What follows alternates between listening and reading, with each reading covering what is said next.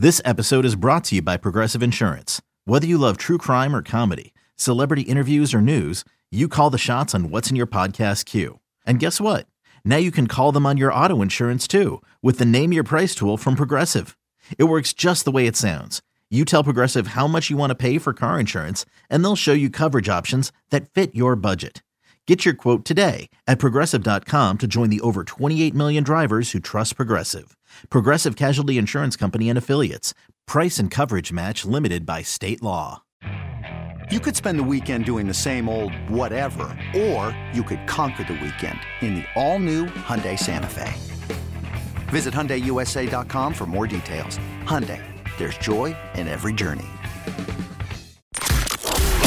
This is Baldy's Breakdowns, the podcast with NFL insiders Brian Baldinger and Jason La Canfora, an Odyssey Sports original.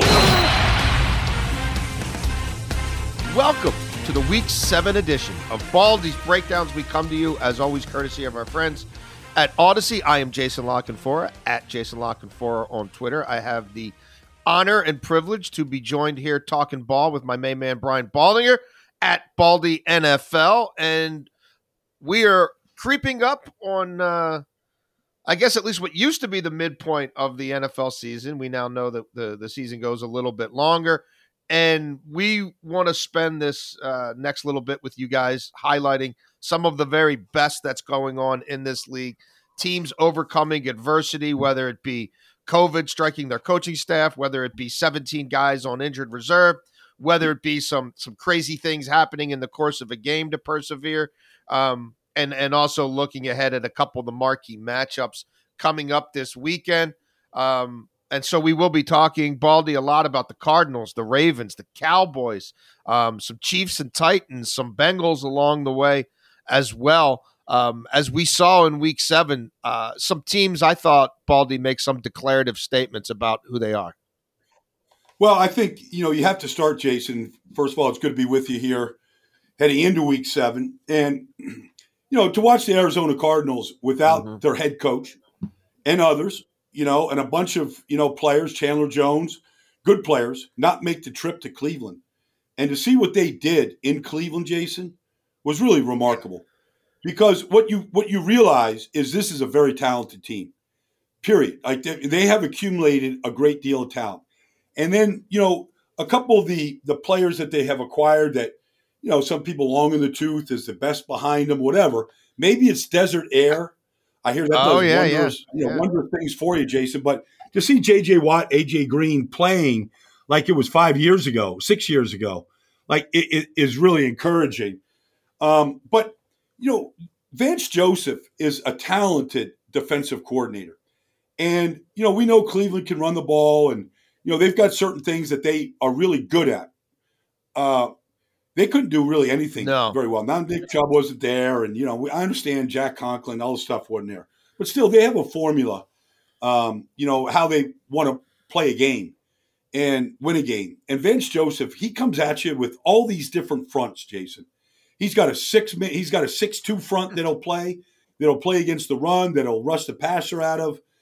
He's got a nickel front, if you look at an Arizona Cardinal game day, roster, every single defensive player that's active is on the field. And, I was just, talking to Vance Joseph in the offseason, talking to some coordinators, it's a kind of a new trend because practices are so limited now by what you can do. The off seasons are limited. You've got to develop players during the games now. And so you're seeing teams play a lot of players. It used to be just the defensive line. Now you see linebackers switching out. You see corners switching out. You find different packages to get a safety on the field. And that's what Arizona did. And they played everybody. And, Jordan Hicks and, Zaven Collins and Isaiah Simmons, they're playmakers. And when you can still bring Marcus Golden off the edge, he's had years where he's had 10 sacks in his business. He's a good pass rusher. And Kennard is a good pass rusher.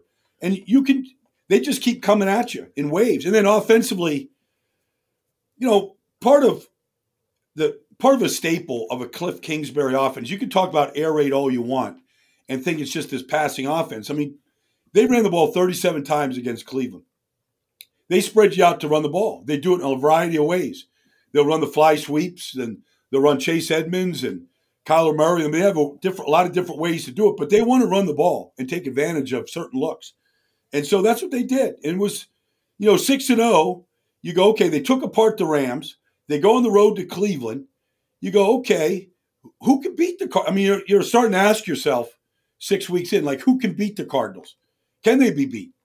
Because the quarterback, Jason, honestly, I never see him throw a football that wobbles. So every ball is a tight spiral. And if he misses, he doesn't miss by much. Yeah. No, I was pretty, I don't know how you couldn't be impressed by, it was almost like a systematic takedown of the Browns, Baldy. Like, we don't have our coach. We're relaying plays a little differently. Their script was obviously on point. They grabbed a stranglehold of that game early, and the Browns seemed to be chasing the entire way. How worried are you about the Browns, Baldy? Baker Mayfield, it's now 2 significant instances of a left shoulder injury, a torn labrum. There's still a lot of football to play. Both the tackles are out. Both the running backs are out. Jarvis Landry's still out. That's kind of their identity, right? I mean, you take that stuff away, you're not left with a whole lot. No, and look, when Baker Mayfield went in the locker room at halftime of the second game of the season against Houston and got his shoulder shot up, like, that sent up a flag to me. And then you find out that it's a torn labrum. It needs surgery. You tear your labrum because your shoulder is popping out of the joint. All right. And so, like, that's not going to stop. So you can, like, when he got tackled by J.J. Watt and he's just grimacing on the field, and J.J. runs over there and takes his helmet off, and, he's concerned, like a lot of players play the game, concerned for the, like, I don't believe that he can survive this season in the condition that he's in. Like, you can only tough it out so much. And even with it, I mean, he talked about it yesterday, Jason, which would have been Tuesday. You can handle the pain only so long, because eventually it affects how you throw a football and how you play the game and how you decide you're going to, fall down or whatever it is. Like, you're trying to protect yourself and play at the highest level. I'm concerned. I think this is a team that's in real trouble right now, because I don't think that you can replace the quarterback and the running backs with just anybody. No. And you're just going to get similar results. Like, that's just not going to happen. Yeah, I mean, I think you look at where that team wanted to go, Baldy, which is further than last year, which means playing deep into January.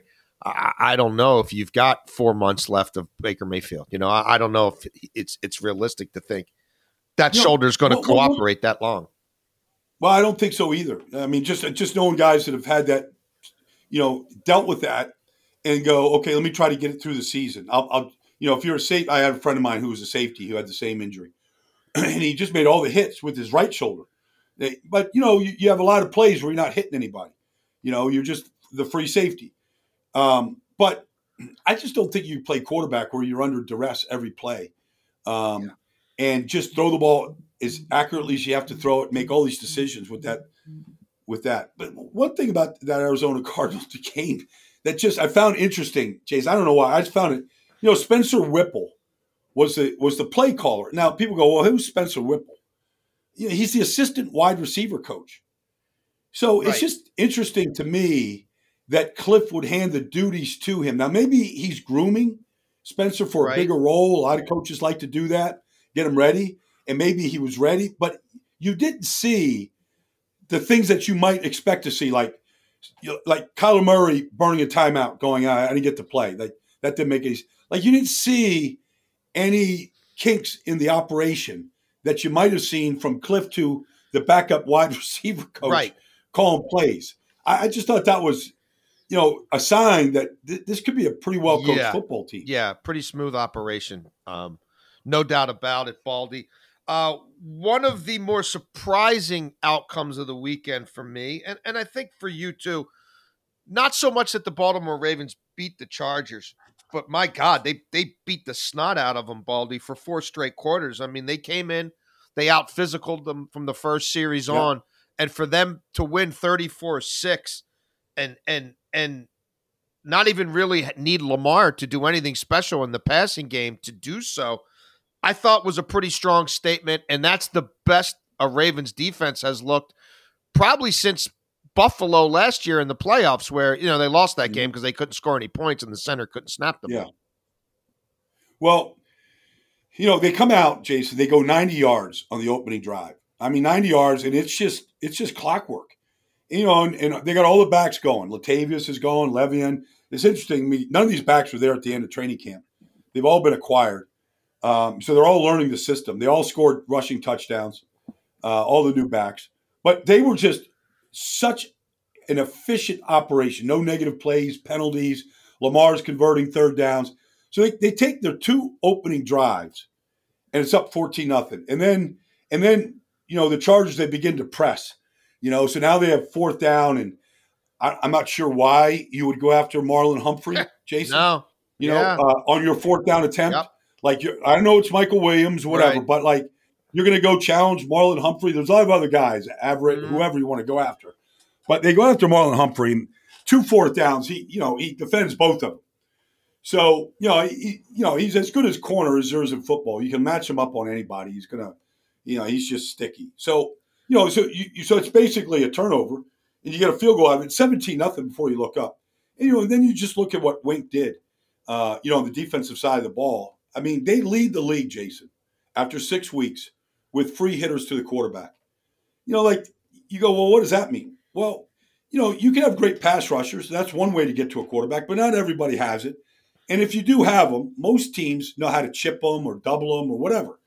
So you can't count on great pass rushers, Justin Houston or Calais Campbell, whatever. And then you can max blitz, but then you kind of expose yourself. And then you could do what Wink does, which is show max blitz, back guys out, rush 4, and get a free hitter to the quarterback. And he got it 3 or 4 times to Justin Herbert. And it's always a defensive back. Because speed's important. How quickly you can just disrupt the timing of the play and force the quarterback to hurry up the operation. So Deshaun Elliott's coming off the edge. Everett's coming off the edge. And they're in the passing lane. And there's Justin Herbert, who's, just been flawless and the talk of the league. And suddenly you look up and he's got the worst game of his worst game of the season, maybe the worst game of his career. And that's not, that's traveling to the East Coast. This is what Baltimore can do to any quarterback, and so they're really talented, in that regard. And Wink and Rob Ryan and that group, like they enjoy that X's and O's challenge of what they can do. And it's not just third downs. It could be first down and they did the same thing to Carson Wentz the week before during their comeback. So, that was impressive because it was, special teams had won a couple games for him, and the big comeback with Lamar just being Lamar, and now Lamar, he was great, and maybe he's the MVP of the league, but you just see like a total team effort in that win against the Chargers. Well, Baldy, to your point about their defense, I think they have 6 defensive backs with a quarterback hit. And they don't have a defensive lineman. I think Matabike's got 1, and that's it for the entire defensive line. What he does activating those safeties and corners, with some of those delayed blitzes and the disguised blitzes, that's really where it's at for that football team right now. And we'll see if more of the guys up front individually provide a burst, but it's all from the edge guys. Well, you're not. Look, Owe and Houston, and the group that they have, they're going to get overshadowed when the corner's coming so quickly. Like you can still be beating your guy, but here comes Chris Ford off the edge or whoever it is, and so the trick to what they're doing is really understanding how they protect. And once you really understand their protections, whether it's by formation, down distance, tendencies, whatever it is, once you learn that, and it's in the Ryan DNA, and then Wink has been overshadowed for head coach, but if Vic Fangio and Mike Zimmer can be head coaches, Wink can be a head coach. He's as talented as any of those guys, and so you put those guys in a room together, like you give them a couple of boxes of chicken wings and Right. you give them, Right. burn some midnight oil, they're going to come up with some pressures that, that nobody has seen before. The other part of the equation we saw for the Ravens was a rushing attack that was both explosive and powerful. And they had, I think, 4 guys, Baldy, with a run over 10 yards.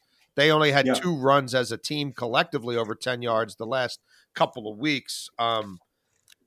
They got some of the stuff out of the pistol going with Devontae Freeman that looked a little bit like the 2019 stuff from Lamar's MVP season. And they had a fast start, which they hadn't done most of this year.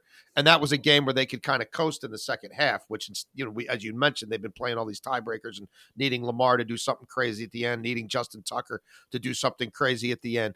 When you look at the run game, though, and how robust it was, how much of that do you have to factor in a Chargers team that stinks against the run, worst in the league, that was overwhelmed, and not everybody has a 300-pound, fullback that they can sick on Bosa every week and kind of take him out. I mean, they say styles make fights. I find myself a little bit reserved about how overboard to go about Baltimore's run game because I know what it looked like the previous 2 weeks, and I know how bad the Chargers are. Well, I think it's a combination. It's a combination. I mean, they lose Bradley Bozeman during the game, and Powers got to go in there and center. They got to do a juggling act again. But, I mean, I don't know the last time I've seen a team with 3 different running backs all score touchdowns. Murray's run up the middle for 14 yards for the touchdown. I mean, the C's just open, wide open. I mean, they didn't know how to play all of the counters and the powers that Baltimore runs at you.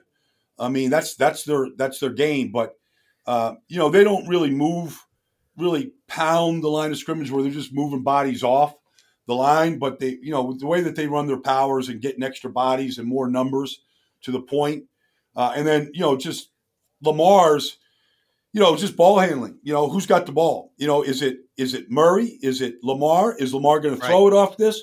Like it just keeps guys guessing, and Joey Bosa, did anybody mention his name during the game? They took him out. He was literally invisible in the game. Didn't know where the ball was going, constantly chasing it, and was invisible in the pass rush. So credit Macari and Villanueva and the whole scheme. Well, they faced the Bengals this week, Baldy, and if you've watched Baltimore and Cincinnati since Lamar got there, you could pretty much pencil the Ravens in for 250 yards rushing, and it might be closer to 4, but at a bare minimum, 250. Now, this Ravens team isn't that, and this Bengals team certainly doesn't look to be that because I'm buying what they're selling on defense for the first time in a long time. They're holding opposing quarterbacks to some of the lowest yards per attempt in the league. You can't really target anybody individually in the secondary right now. They're all getting the job done. And they've been very stout against the run, albeit we know their struggles with the Ravens run scheme in particular. Is this game going to be a little closer and a little different than some of these recent meetings? Yeah, I think so. I did some Bengals preseason games. I was around Zach Taylor and the team, and I saw the upgrades on defense. Whether it's Trey Hendrickson, Cheeto Awuzie. You look at the guys that they brought in, the development of Logan Wilson at middle linebacker. He's got 4 interceptions, Jason. Yep. He's got 4 interceptions now in 6 games. You just look at the way they challenge. I mean, Green Bay, it took everything that Green Bay had to beat that team in overtime. They are highly competitive. Offensively, it's interesting. When you watch them, they're one of the few teams in the league, and I think Baltimore could take advantage of this. They're one of the few teams in the league that almost does no motion or pre-snap motion. They kind of line up and play. And you go, why do they do that? Well, I mean, Joe Burrow hasn't started 16 games yet. He's still learning. So he's got Callahan. He's got guys in his ear here, Zach Taylor, like talking to him. Just kind of making sure he understands what he's looking at, helping him with plays, play calling. And so they don't want a lot of pre-snap motion where guys are going to be moving and things are going to be changing. So they kind of want to get a clean picture to start. And so I think Baltimore knows that. It'll be interesting to see how Baltimore – you watch Baltimore in this game, Jason, they'll be stemming late. Like in the final, if the play clock is at 15 seconds and the quarterback, his receivers cut off at 15 seconds, they'll be stemming late in the play clock count to try and get guys a different position to confuse Burrow. Be interesting to see what they do. But this offensive line, like they played 2 rookies last week, one on the offensive line, one at running back, and both of them played well. The line played really well for Cincinnati last week. Joe Mixon is, he's a different type of back now. He's really big. He's really fast. He catches the ball well. He's a total back. And he's healthy right now. He wasn't healthy against Green Bay in the week before against Houston. Houston or Jacksonville. But anyways, Ja'Marr Chase is, he's a candidate to be the rookie of the year. In every game, he's caught these go balls, and he just explodes. And as soon as he's even with the corner, like he just blows by him, and Joe just knows exactly where to put the ball. It's an amazing connection. Like I don't think there's a better deep ball connection in the league right now than Joe Burrow to Ja'Marr Chase. However, I do expect Marlon Humphrey to just travel and really chase all over the field. And I think whoever wins that matchup in some degree is going to have a chance to win this game. So, you've got that going for the Ravens. We'll see what Chase does against him. He's not going to back down from Marlon Humphrey at all. But this is going to be to your question, this is going to be a much closer game than anything we've seen between these two teams in the last 3 or 4 years. I really like Zach Taylor. I know a lot of people were, what's his offense? He's got good team chemistry. Like, just watch that sideline. See how everybody pulls for everybody. Like, they've got really good chemistry, and there's a good feeling about. They know they're good, and they're not reading press clippings. I mean, they know they got to go out there and play and prove themselves. So this is they've had a tough schedule. This is a proven game. They went to Pittsburgh and took the Steelers apart. They took on Green Bay and took them to the wire. They're coming to Baltimore. Like, the schedule is, they're seeing the best right now. Yeah, I think it'd be one of the better games of the weekend, and we'll see how Baltimore approaches it, because the one thing about Joe Burrow is he's absolutely devastating when you blitz him. I mean, he's got a QB rating over 130. Wink was judicious in how many times he threw stuff at Herbert. This will be interesting though, because Burrow's better against man than zone. Herbert was the opposite. So styles, as they say again, styles make fights, and that'll be one of the more fascinating games of the week. The most fascinating game from last week for me, Baldy, was that epic in Foxborough, Dallas and New England. That was like 4 games in one. Foxborough is no longer a fortress. They find ways to lose there now and not win, as that game was evidence of. Dallas really pummeled them for most of the game, but couldn't convert drives into sufficient points. Too many field goals, too many red zone turnovers, and then we get another miracle finish at the end. Dallas had almost 600 yards of offense in that game. They had the 35 points. It took overtime to win it. There's a lot of things about that game. I mean, obviously, you can look at Trayvon Diggs and the pick 6, and 7 interceptions in 6 games and tying an NFL record, all that. And that's fantastic. He's all of that. But, the very next play, Mac Jones throws that pick 6.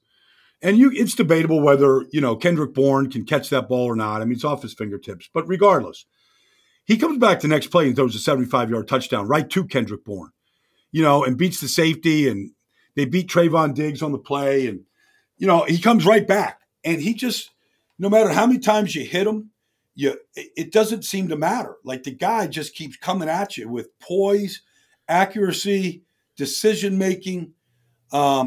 They ran the ball effectively. Like, they played a Patriot-style game defensively, just like they did to the Bucs and like they did to the Cowboys in parts of the field, like in the red zone.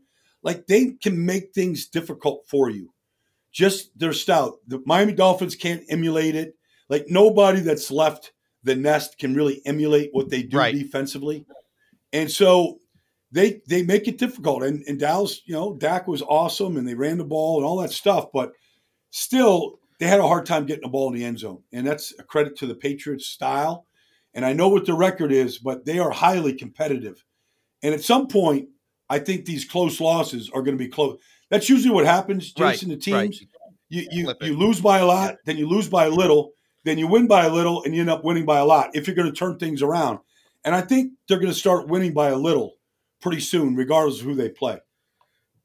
Dallas heads to the bye. Perfect timing for them. Dak Prescott leaves that game in a walking boot. Yeah. I don't get the sense it's something that they're overly concerned about. I mean, could they decide to have him sit for one game on the other side of this? Perhaps.